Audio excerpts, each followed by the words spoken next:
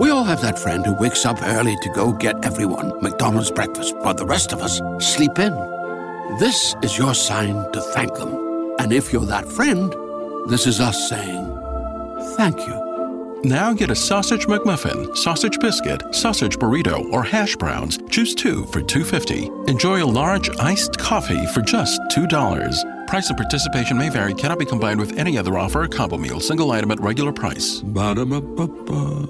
The We're Going Family Style deal. Because I want a bite of your Big Mac. And I need some of your Quarter Pound. I'll try your filet of fish. There's a deal for every friend group at McDonald's. Order any 2 classics for just $6. Price of participation may vary. Single item at regular price. Cannot be combined with any other offer.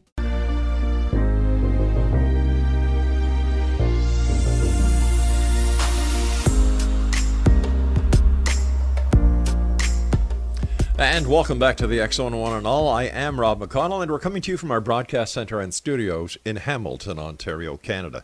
If you'd like to send me an email, and I do love getting your emails, whether they're the seedy kind, which are the majority at times, depends on who the guest is, or the enlightened ones that I get when we talk about New Age stuff, or from you aliens out there. And I don't mean the ones that are on their way from Guatemala up to the U.S. border. I'm talking about the ones from outer space. Yes, I use my decoder ring to understand what you're talking about.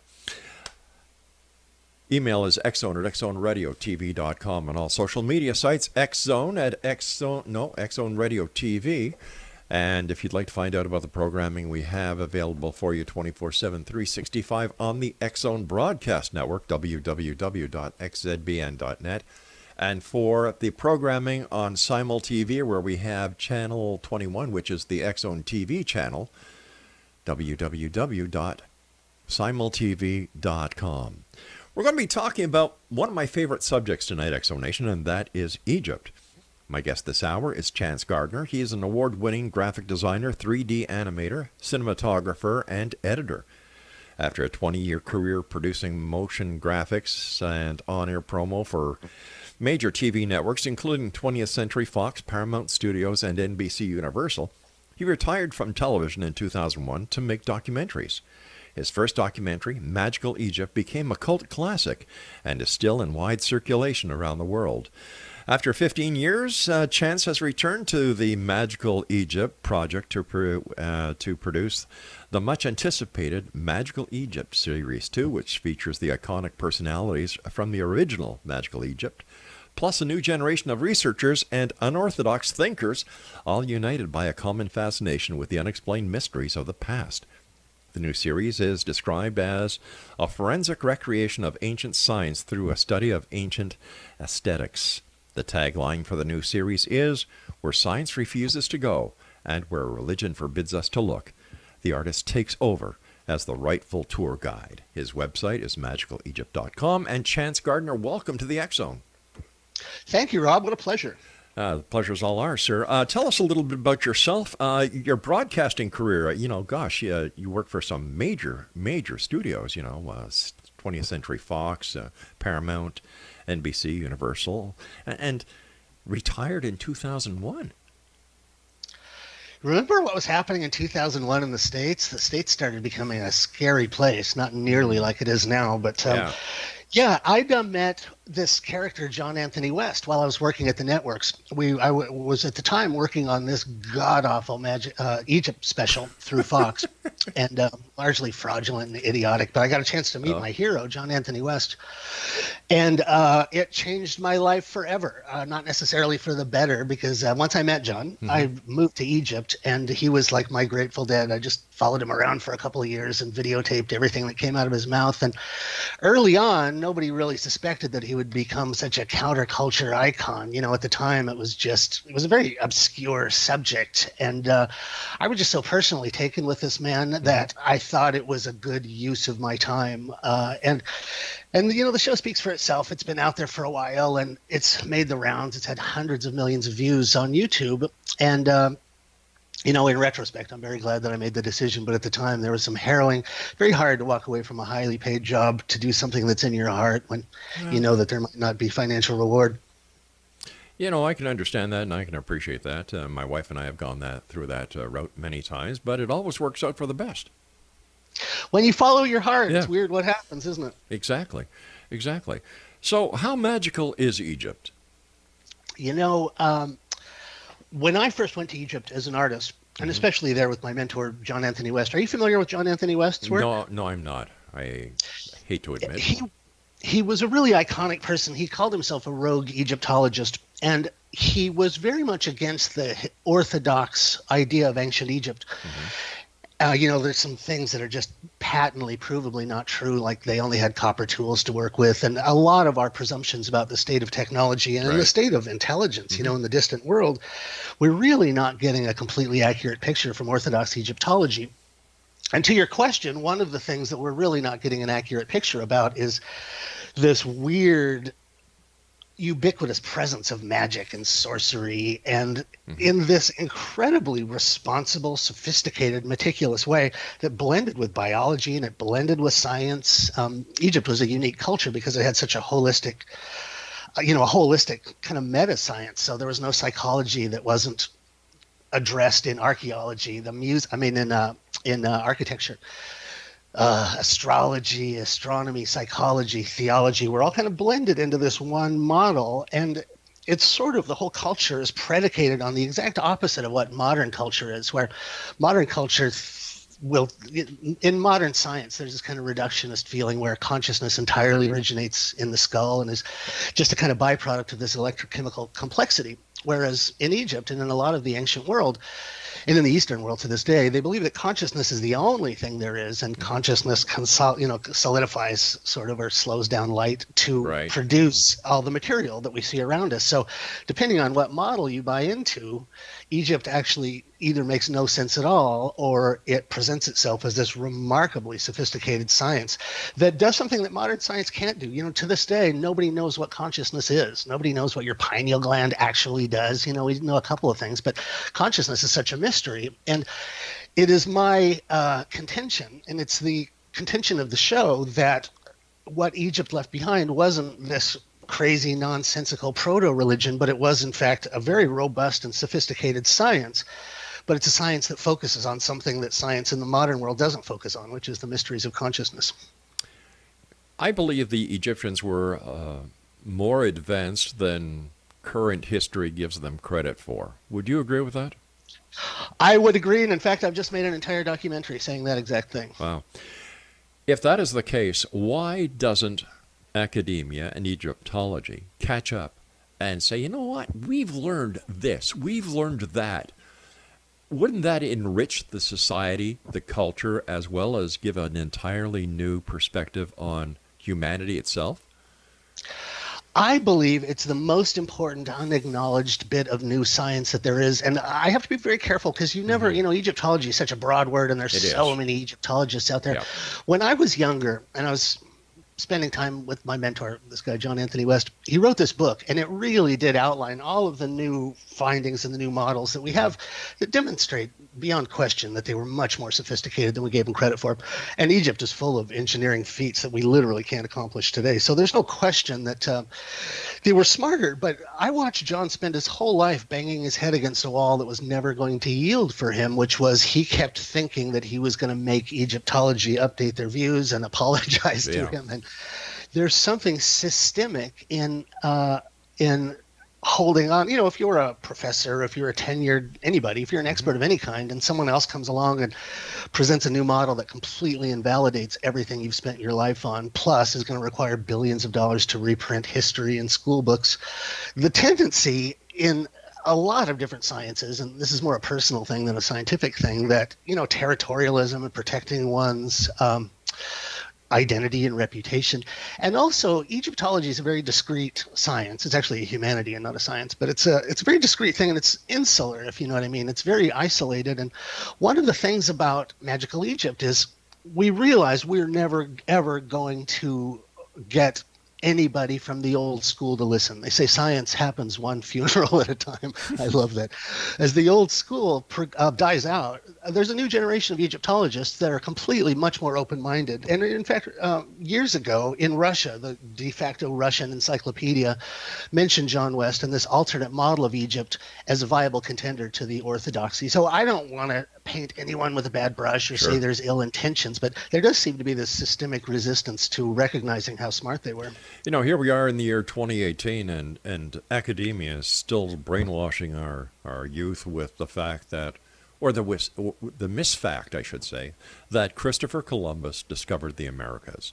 Well, we know that is one of the biggest lies that kids are taught today. Yeah, and, you know, like, what about the Vikings? What about the Irish monks? What about this, that, and that? Well, no, it was Christopher Columbus. Why?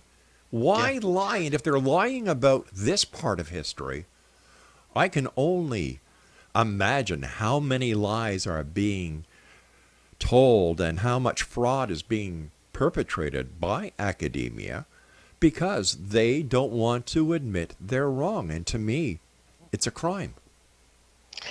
It does seem like a crime against humanity. I've learned not to rail too much and certainly not accuse anybody of nefarious intentions, but I know from living my life that there is just some things that they're never going to acknowledge. There's an author called Schwaller de Lubix. All right, let's take a bit of a break here. I've got to take my break at this time.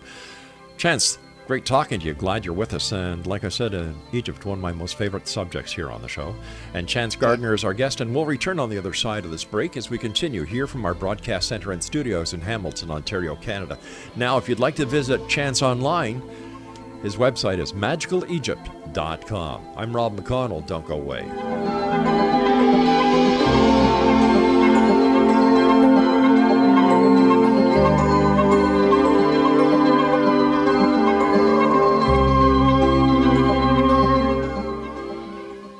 Hi, I'm Flo from Progressive. Being a baseball fanatic like me can be stressful. It's not all sports points and touchdowns.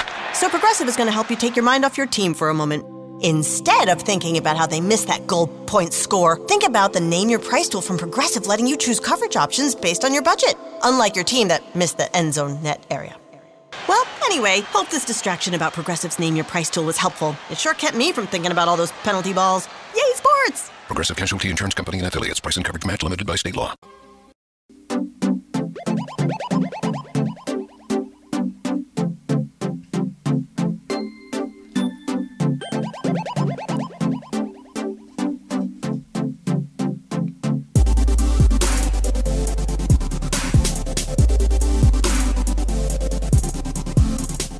Chance Gardner is my special guest this hour, XO Nation. We're talking about Magical Egypt. And for more information about Magical Egypt, visit Chance's website at www.magicalegypt.com. Chance, what was your most awe-inspiring moment when you were with your mentor in Egypt? The thing about Egypt is everywhere you look, when you're with a tour and you step around a corner to have a pee and you're just standing there looking at a wall, like literally every square inch of Egypt has some undiscovered miracle in them. So I could give you 100, but just off the top of my head, there is an accurate picture of a sperm cell in Luxor Temple. Coming from the phallus, I'll say phallus, that's radio safe, right? Yep, issuing forth from the phallus of the god. And it is this anatomically correct sperm cell. One of the contributors to the new Magical Egypt series, Brad Clausen, discovered that in the statuary, there is perfect models and depictions of the human brain. Wow. In phenomenally sophisticated and accurate way. And not only do they feature these, like when you look at the front of a ram and the way the horns shape and this thing that comes under the ram, it's a perfect depiction of the hemispheres and the brainstem. Not only did they know biologically and biometrically the correct brain, but they also knew what the different brain parts did. So there's a lot of, there's several, Edwin Meese papyri in particular, shows all these very sophisticated medical a collection of medical knowledge about what parts of the brain, like if someone's leg goes limp, here's what part of the brain it is. And there's just this amazing sophistication for which they've never been given credit. And as an artist, what made me excited about it was that it's the art that transmits their science. They didn't really have a linear language like we did. They have this associative web of hieroglyphics and reliefs and symbolism.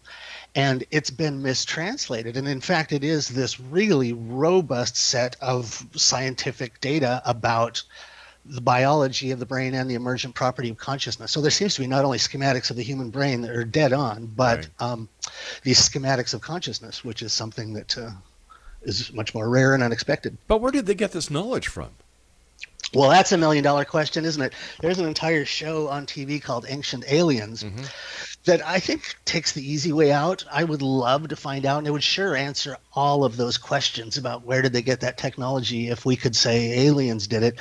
But if you think about what we've accomplished in the last 200 years, you know, when America was starting, when, you know, the Louisiana Purchase happened, think about our state of technology then, and 200 years, 300 years later, where we're at. The premise of this particular camp is that well, even Plato talks about this previous civilization. Some people call it Atlantis. Lots of different people call it different names. And it's sort of weighed down with a lot of negative baggage. But if you give credence to the idea that before history as we know it, there was another earlier chapter that might have flourished for thousands and thousands of years uninterrupted. Look at what we've done in 300 years and imagine what we could accomplish in, 4,000 or 5,000 years. And then you don't really need aliens to explain the technology. I'm interested in Zecharia Sitchin, and there's a big fight about whether Zecharia Sitchin's translations are correct. Yes. Where he very explicitly talks about it. But most other people that read Sumerian say that he's got a kind of a fanciful translation. So I don't know. And I think if we outsource it to aliens, we've really shortchanged ourselves, because this is us and this is our human intellect. And I prefer to think that it was just people being smart. Where did their fascination with navigating the afterlife come from? If you understand consciousness correctly, and if you don't happen to buy into the model where consciousness is a one-time thing and it's an accidental phenomenon of the brain, the only other possibility is this idea that Plato talked about, where consciousness is like your relationship to your car, where imagine if you were still driving the first car you ever bought. Isn't it much more fun to think that you have a series of incarnations over which time you're learning these lessons? And I understand it's on thin ice about sounding kind of insane and new agey, but if we don't get conditioned too much into the Western way of thinking about things, which is very reductionist and makes us, monkeys in the past and whatever, I think that it's a very optimistic thing to think about, ourselves in this much more intelligent light, that we came from geniuses. And if anything, we're a very debased and descended intellect compared to the past, rather than this idea of linear progress where we keep getting smarter. Where did all this knowledge go? Oh, now that's an interesting thing. There's a bunch of different stories, and I'm not here to bash anyone or anything. I understand that, and I respect that. There's this thing about conquering Christian armies where, and it's not just Christianity, but just about any power structure has this motivation to erase what came before it. So you see the suppression of the past really active in China right now, in a lot of different countries, even in Australia for some reason, because of the Queen's tenuous ownership of Australia. There's a huge, huge pressure to just shut up about this stuff and ignore the past. And so there's a lot of money in religion. There's a lot of money in scientific territorialism. It's one of those things that's hard to point to like that's the culprit. Well, in my opinion, religion is no longer a religious philosophy. It's a business. The Pope is the chairman of the board. The College of Cardinals are the directors, and everybody who puts whatever they can into the collection pot are the shareholders. Well, have you ever been to the Vatican? No, I would get thrown out. Either that or I get struck by lightning. You burst into flames. Oh, yeah. I know I'd be in trouble because I'd hear da da da da da da da da da da. It's all about that tall hat. Well, if you walk into the Vatican, it's covered in gold. Yeah. I don't need to say more than that. Mm-hmm. Well, isn't there a connection between Egypt and the tall hat? Because didn't King Akhenaten actually, according to some, have the hat that showed power? And this was actually, from what I understand, was actually adopted by Catholicism in order to show the supreme power within the church.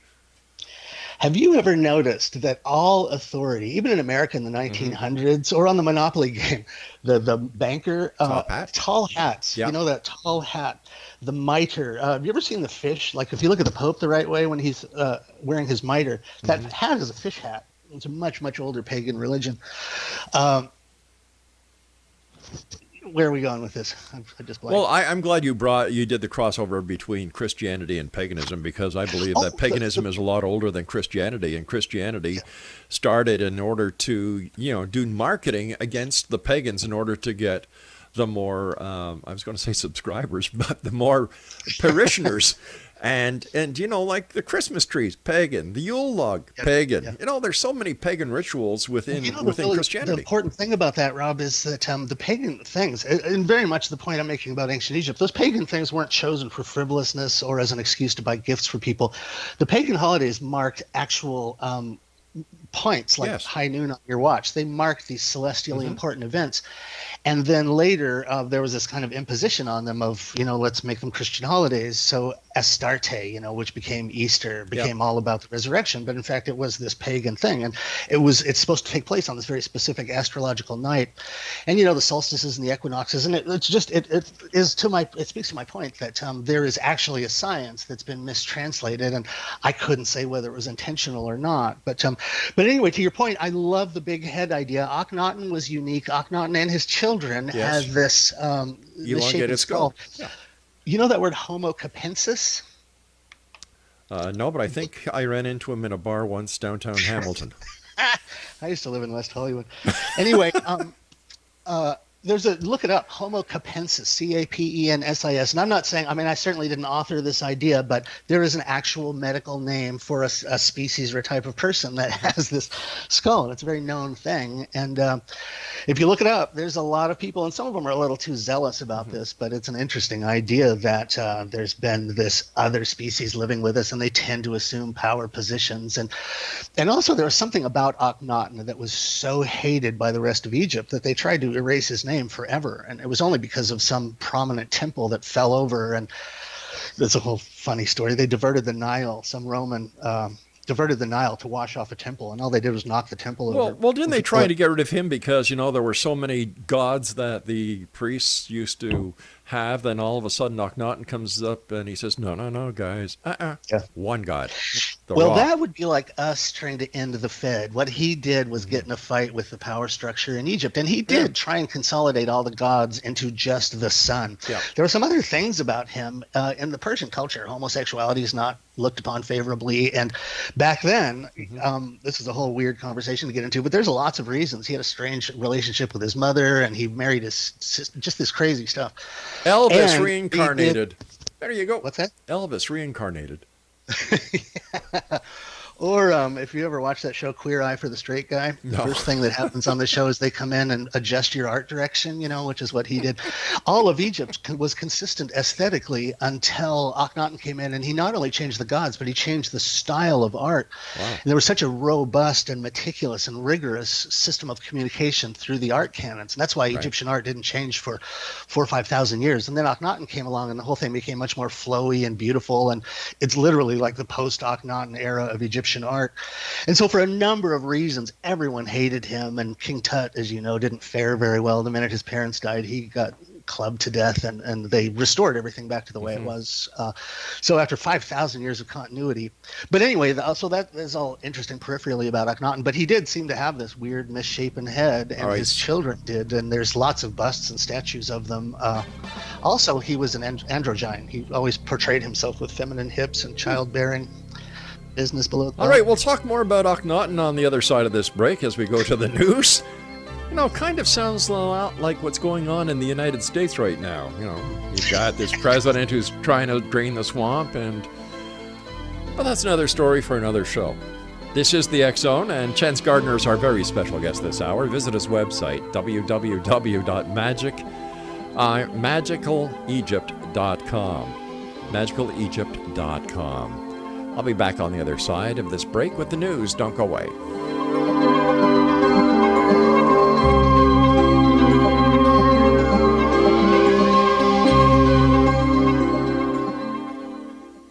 Hi, I'm Flo from Progressive, being a baseball fanatic like me can be stressful. It's not all sports points and touchdowns. So Progressive is going to help you take your mind off your team for a moment. Instead of thinking about how they missed that goal point score, think about the Name Your Price tool from Progressive, letting you choose coverage options based on your budget, unlike your team that missed the end zone net area. Well, anyway, hope this distraction about Progressive's Name Your Price tool was helpful. It sure kept me from thinking about all those penalty balls. Yay, sports! Progressive Casualty Insurance Company and Affiliates. Price and coverage match limited by state law.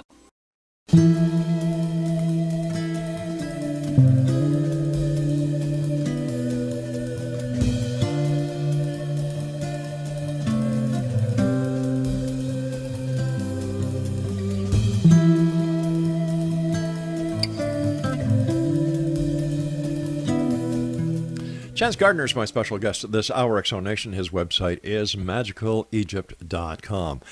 Chance, we were talking about navigating the afterlife. We've been talking about your series, Magical Egypt. I have to ask you this because we deal with ancient astronauts and so on. I've had Von Däniken on the show. I hosted a lecture seminar exhibition in St. Catharines going back to 1997, I believe it was, and Von Däniken came over, and I know Tsoukalakis when he was a little more sane than he is right now. What is your take on the entire extraterrestrial connection when it comes to Egypt? Like, they want people to believe that the Egyptians did not have the experience to build the pyramids, that there was extraterrestrial intervention or assistance or know-how or engineering involved. I'm not at all opposed to the idea. And I have to say, one of the first books I ever read as like a 9-year-old or something was Chariots of the Gods. Chariots of the Gods, yep. Totally. And then that adaptation, I was so glued to that. Mm-hmm. He's awesome and he's iconic. I really have not seen anything that makes it absolutely certain. I mean, when you listen to him, the Nazca lines and the scale of the pyramids, and I don't know if you know Lloyd Pye, but there's definitely. I knew Lloyd I knew Lloyd very well before he passed away. See, Lloyd is a careful, responsible scientist. I know a lot of people that are in theater, that are in writing, and I know a lot of people that just are in this industry and just are fantastic at making stuff up. Mm-hmm. And I'm not going to say any names, but anyway, Von Däniken, I loved that book. There's some factual things that he's just been proven absolutely wrong about. He was a little lax in his research in some cases, and embarrassingly, a lot of that went into Ancient Aliens. So there's some just provable incorrect facts. But that being said, I love that idea, and it would explain so much if that were the case. And there's some things around Egypt that really make you wonder. There's lots of hovering boats and traveling through the stars, and there's some stuff, Nabta Playa points to the 3 stars on Orion's belt and actually tells you how far away they are. So I wouldn't at all be surprised. I don't want to hang my hat on that and say that's the only possible thing, and I would like to believe that humans were smart enough that we could have done this ourselves. Exactly. But if it did happen, and as Lloyd Pye pointed out, you can look at our DNA and you can see that it's been manipulated. We have a different number of chromosomes than everyone else. Our last 2 are fused together. So in everyone's DNA, there's kind of a smoking gun that something's happened to our DNA that was artificial and modified. But, the essence of science, one of the things, I'm not talking about the show enough, one of the things that I'm trying to get across in the show is there's this just time-honored method of rational scientific inquiry that was put out by René Descartes. And it's very clear when someone's a scientist or when someone's a theorist. And right now, the alien thing is the most interesting theory in the world, but no one's come across with anything other than circumstantial evidence. And so you see the Nazca lines and you say, well, I think that's aliens. But so I can't honestly say it passes the rigorous scientific credibility measure, but I love the idea and I hope it's true. And I do want to do future episodes on, first of all, finding out how correct Zecharia Sitchin and his writing is, because if that turns out to be a correct interpretation, there's like 300,000 of those clay tablets in the British Museum, and they all talk about, if Zecharia is correct, they all talk about aliens coming to Earth, but then everyone else who speaks that language, and there's only 7 people on Earth that read those old Akkadian things, everyone but Zecharia says he's wrong. Yeah. So I don't know enough about it to have looked into it, and what we're trying to do with Magical Egypt is stick with there's so much that's actually scientifically provable. I don't need to lapse. I don't need to blow blow dry my hair straight up, like what's his name does, like I'm hanging upside down. When Actually, I think it's from testing batteries with his tongue, and I mean the car batteries. That'll do it. Yeah. You forget who your third grade teacher is if you do enough of that. You start losing little details from your past. Well, that explains a lot. Anyway, what we tried to do, there's these rules of science, and if it's repeatable, if it's provable, it's the difference between the science and the humanities is that nobody argues about math because it proves itself. And there's so much in Egypt that proves its own technology. And so here's the most important thing, Rob. Honestly, the most important thing I feel like in Egypt is that there's all this stuff that is, it's interesting and it's great conversation, but it doesn't pass the so what test. What's in it for me? What do I care if aliens ever came? Sure. I'm not so interested in where the technology came from. What I'm interested in is let's look at this technology because it tells you something about yourself. It tells you things about your consciousness and these timeless occult traditions that everyone laughs at or everyone, that everyone says, oh, you're doomed to hell if you even look into this stuff. There's this robust science that has been mislabeled as occultism, but it is actually the science of exploring consciousness, unfolding these weirder, subtler aspects of consciousness. That's usable. It's not like you're reading about a violin. That's picking up the violin and playing it. The Masons have these terms, operative and speculative. So speculative stuff is great and it's fantastic entertainment. I'm utterly disinterested in that because I want to stick with the stuff that actually speaks to people. There's temples that tell you about you. It's like a magic mirror that they hold up, and it allows you to understand these parts of yourself that you can't view directly. And they tell you very specifically, here's how you achieve this intelligence that we achieved. So to me, it's less about where it came from and more about this is like finding a crashed UFO and let's reverse engineer it and let's make Kevlar and let's make fiber optics. And these are usable technologies that are there for us about ourselves. Yeah, it's funny because it's the Catholic Church and Christianity that actually make the Egyptians out to be the bad guys. And the snake, the symbolism of the snake. It's I think that this would be a better world if religion, the philosophical religions like Christianity, Judaism, were never brought to light. I think we'd be further ahead with our society, our culture, our learning, and our knowledge. I think religions have held us back.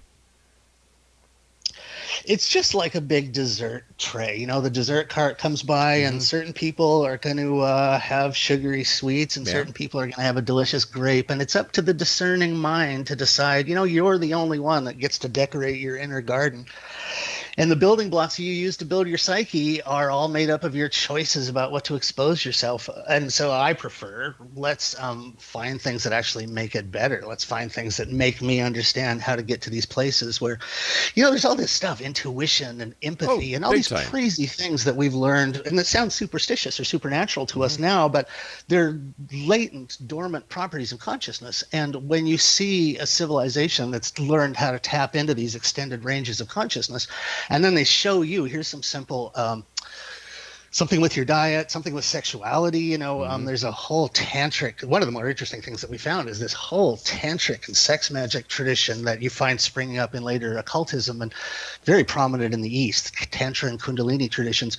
They were all present and very sophisticated in Egypt, but all of Egypt passed through this Victorian filter of 18th century Englishmen, and the idea of sex and sex magic and semen retention and all this stuff is just, it's so out there and it's so just flammably taboo. And what's that word when you say, it's blasphemous. It's so burning, shining blasphemy to explore this stuff. And it's about you. And we've lived through the greatest Victorian hangover and this repression of sexuality. And certainly sex has never been considered an important part of consciousness. It's certainly never been the doorway to higher consciousness.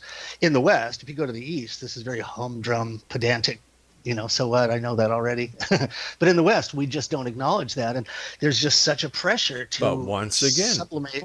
But once again, it comes under the auspices of religion. I'm glad you're saying this. Listen, I see it as I see it. That's well, look, that is the nature of good entertainment, and it's where entertainment stops being entertainment and it starts actually helping people. Because the one thing nobody ever gets after 20 years working at networks, I know that there's a certain type of nutrition that nobody gets, and it's just the plain truth. Exactly. You can eat McDonald's all day long and you can starve to death because all you want is a carrot or something with actual nutrition in it. And that's the difference between those, the shows where people sit around and make up campfire stories, and they're very good, very entertaining, but they're just made up campfire stories, versus what the different tack, people like John Anthony West and Robert Schoch and Robert Bauval and Graham Hancock, really trying to stick to this tether of provable scientific truth. And that's where the real yield is going to come from. And that's what we've really narrowed our focus in Magical Egypt to this whole new thing that's emerging. Because as you know, that whole subject of Egypt is it's like a skeleton in the desert with all the meat picked off of it. And then there's the overt stuff that everyone harps on, but there's this whole unexplored thing, the traditions of magic and sorcery and sex magic, and this, Kundalini, the snake that comes out of the third eye. It's the most iconic thing you see in Egypt, this snake coming out of the third eye. And that's Kundalini. It's tantric sex magic, and it's a kind of yoga. It's not really anything occult or horrible, but there's just this giant thing that you don't know about yourself that if someone were to show you, your life would change, and you'd probably never get invited back to the church. I'm just trying. Something in my mind when you said the snake in the third eye. Wasn't there, or isn't there a statue, or wasn't there somebody in Egypt's history who had a band or a crown with a snake coming out of the forehead? Every one of them. Look up, Google Egyptian statues, and it's the most iconic thing in Egypt. Okay. You're hard-pressed to find a statue or a relief that doesn't have the snake coming out of the head. And Egyptology won't address it. They say it's not Kundalini. It's this obvious thing, because if you know symbolism, the exact same symbolism happens in India and in the Buddhist traditions. And it is the symbol of Kundalini. You've risen this energetic snake, and it's come out your third eye, and that means that you're a realized person and active magician, and that you've mastered this psychosexual circuitry. All right, makes you an emergent person. All right, stand by, Chance. You and I have to take our final break. X-Zone Nation. Our guest this hour is Chance Gardner. His website is magicalegypt.com, and Chance and I will be back on the other side of this break as we wrap up this hour here in the X-Zone with yours truly from our broadcast center and studios in Hamilton, Ontario, Canada. My name is Rob McConnell. Don't go away.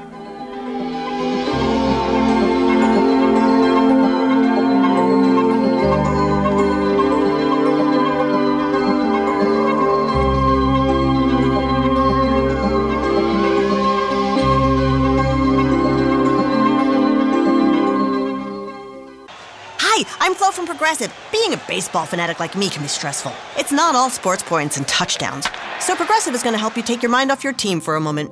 Instead of thinking about how they missed that goal point score, think about the Name Your Price tool from Progressive, letting you choose coverage options based on your budget, unlike your team that missed the end zone net area.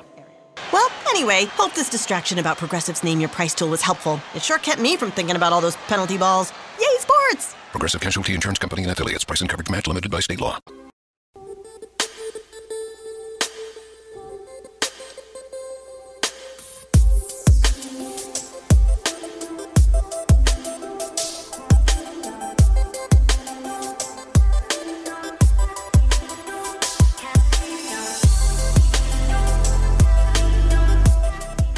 Chance Gardner is our special guest of this hour. X-Zone Nation, www.magicalegypt.com. First of all, Chance, I want to thank you so much for joining us tonight. It's been a great pleasure talking to you. I wish you continued success. And what has been the most pinnacle part of your career as the documentarian of Magical Egypt? What has been the highlight so far? I have to say, early on, I found somebody who literally changed the trajectory of my life, changed my thinking. And as an artist, I shouldn't have any relationship at all to ancient Egypt, but seeing it through the eyes of John Anthony West showed me that, first of all, the authorities aren't entirely to be taken at their word. Not that there's anything nefarious about them, but everyone who goes to Egypt and brings whatever specialty with them, Egypt speaks to you in your native tongue. So as an artist, I went and Egypt spoke to me through the art. And I realized something in the last 15 years. Our research group that was behind the new series by looking at the art and completely saying, okay, we know what Egyptology has to say, but what about the rest? What about everybody else? This little insular branch of the humanities, why do they get the final say? Let's hear what the engineers have to say. Let's hear what mathematicians have to say. Let's hear what the artists have to say. As I started researching this, I've made a number of discoveries that nobody else has found out, but there's places where the architecture makes this perfect schematic of brain parts that are specifically the brain parts involved in consciousness.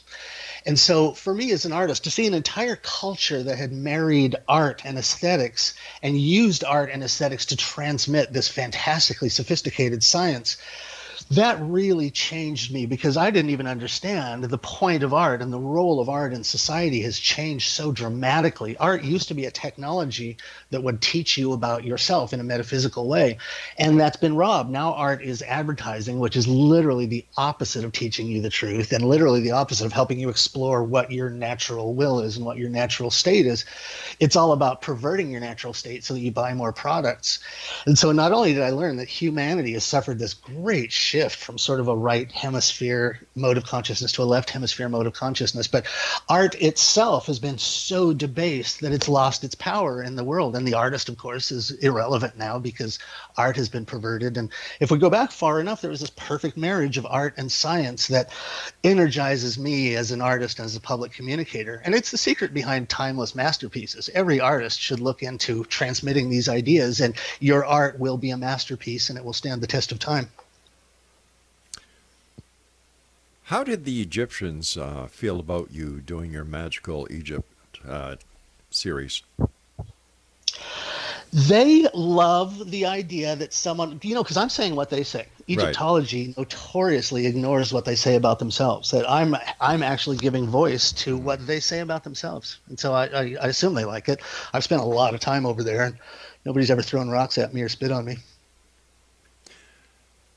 What would you like to share with the world right now about Egypt and how significant Egypt is and why we should learn more about Egypt?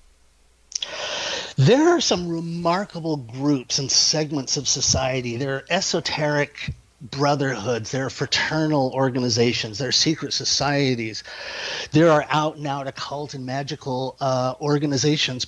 And the secret of ancient Egypt is not a secret. These places, you can go into any Masonic chapter, and you can learn more about ancient Egypt and more about magic and more about your consciousness than you'll ever learn reading a million books from Orthodox Egyptology.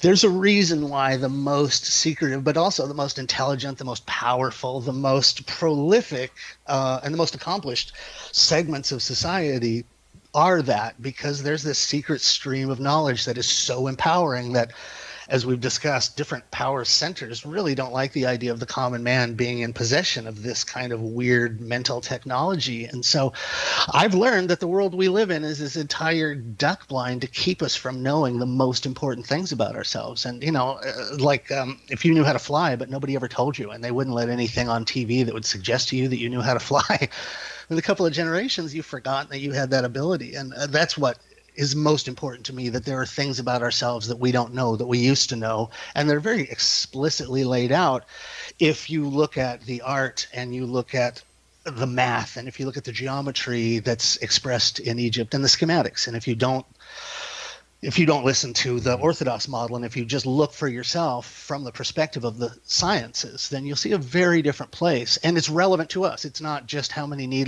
angels are dancing on the head of a pin. This is the most important information there is. And perhaps that's why there's this institutional resistance to letting people know about it.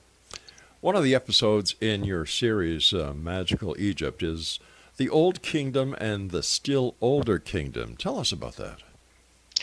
The earliest things in dynastic Egypt, if you go and you spend time on the ground there, all of dynastic Egypt was built on top of something that was vastly older. If you know about the way that rock decays over the ages, the reason that geologists are so much more important than Egyptologists in this regard, you see the Great Pyramid is built on something. The base of the Great Pyramid was there for thousands of years before the Great Pyramid was built. The Sphinx, next to the Sphinx, there's a thing called the Valley Temple that is so old that it looks more like Stonehenge than anything in Egypt, and there's no hieroglyphs. And there's another Stonehenge in Egypt. It's a square Stonehenge, but it's massive. It's like every stone is as big as my house. And it's all there. It's all easy to see. And clearly the oldest things in Egypt were built on top of something that was thousands, let's say thousands, easily, possibly 100,000 years older. But all of Egypt, as we know, regular history tells us that's kind of when when civilization began. But when you actually go, everything there is overbuilt. And it happens a lot in India and in Italy, the city of Pompeii. Mm-hmm. They dug out Pompeii, and then they kept digging, and they realized under Pompeii there's a much older city with much bigger stones that nobody even knows what to say about it. They call it Cyclopean. There's Cyclopean architecture all over the world. It's vast and huge. And it is more, if anything, if I could just say aesthetically, it seems alien because it doesn't have any writing and none of the characteristic Egyptian stuff, but the scale and the perfection. And if you, one of the new additions to Magical Egypt is Christopher Dunn, this amazing engineer who does all of these tests. Yeah, he's awesome. There's just all of this new proof from fields outside of Egyptology that there was a sophistication of technology that we just can't explain. And that technology seemed to have come from before Egypt rather than just someplace else concurrent with Egypt. Yeah, you mentioned Robert Bauval. He's been on the show. Graham Hancock, he's been on the show. Christopher Dunn, he's been on the show. Zachariah Sitchin's been on the show before he passed away. Lloyd Pye was on the show a number of times. You see, prior to Star Child, Lloyd used to be a Bigfoot expert. Wow. Yeah, and he was very well versed in Bigfoot, and then he came across Star Child, and from there on, his expertise was brought over to the Star Child project, and he is sorely missed. He spent his own money. It was like 80 large or something to get a DNA test on that Star Child skull. And then he died. I don't want to go into a conspiracy rabbit hole, but he died right when he had this genetic proof that this thing wasn't human. It seems that's always the way. You just get to a certain point and then something happens. I just invented a car that runs on water. Let's see how long I live. Interesting. No, that's a very common story, though, that anybody who gives free power or cars that run on water, they don't last more than a couple of months after they announce that. Yeah, I've heard that many times. Mind you, I solved the great mystery about how Jesus walked across the water. He knew where the rocks were. I believe that there's always a logical explanation for anything that we can't understand at first. And yet, I believe that, fact is stranger than fiction. It's more exciting. You don't have to make, there's so much unknown yet in this great planet of ours. And it's through shows like yours that more people will have their eyes opened and more questions will be asked. And I think that's what, as a filmmaker and as a documentarian, that is exactly what you want to do, is get people asking those important questions based on the information that you bring them. Yeah.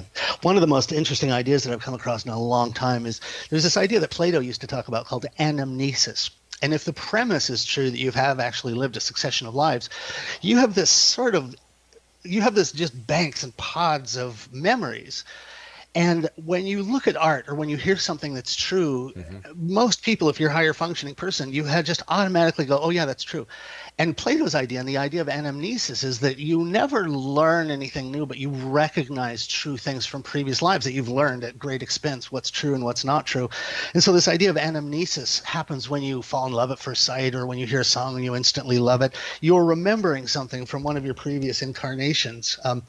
I started playing guitar and I connected to this whole lifetime. I have not earned what I do, but I just tapped into this whole body of knowledge that I seem to have had from a previous lifetime that related to music and stuff. And as I started studying this more, it's the reason why people have such a weird relationship to ancient Egypt, because if there is anything to the idea of previous lives, we've all spent some time in ancient Egypt. There's no missing that 5,000 year window. And so 1 in 10 people, and it happens to be, weirdly enough, all the people with the highest IQ, all the people to the right side of the bell-shaped curve have this weird, unreasonable fascination with Egypt. And I believe it's not a fascination as much as a recognition and a remembering of previous lives. And that's why it's so special. And that's why, unless you address the occult aspect of ancient Egypt, you're not really looking at Egypt, and you're ignoring the thing that makes it all operative and actually applicable to us. Chance, I want to thank you ever so much for joining us. A great hour. I wish you continued success, and X-Zone Nation, do yourself a favor. Visit www.magicalegypt.com. Take care, Chance. You too. Thanks a lot. My great pleasure. I'll be back on the other side of this commercial break with the news as we continue here in the X Zone with yours truly, Rob McConnell, from our broadcast center and studios in Hamilton, Ontario, Canada. Don't forget, on Simul TV, the X Zone TV channel number 21, and for all our programming on the X Zone Broadcast Network radio side, xzbn.net. Don't go away. Progressive presents Forced Metaphors about bundling your home and auto. In sports, 3 goals is a hat trick. And when you bundle your home and auto with Progressive, you get a hat trick of great savings and round-the-clock protection. So you might be thinking, wait, that's 2 things. A hat trick is 3. But in this metaphor, great savings counts as 2 goals, and so does round-the-clock protection. So it's like 4 goals, and that's more than 3. It's basic math. Forced Metaphors, presented by Progressive. Bundle and protect today. Progressive Casualty Insurance Company and affiliates. Discount not available in all states or situations. Help Jews in poverty at helpjewsnow.org. Your $25 gift today will help provide a life-saving food box to Jews in need. Be a blessing right now. Visit helpjewsnow.org. That's helpjewsnow.org.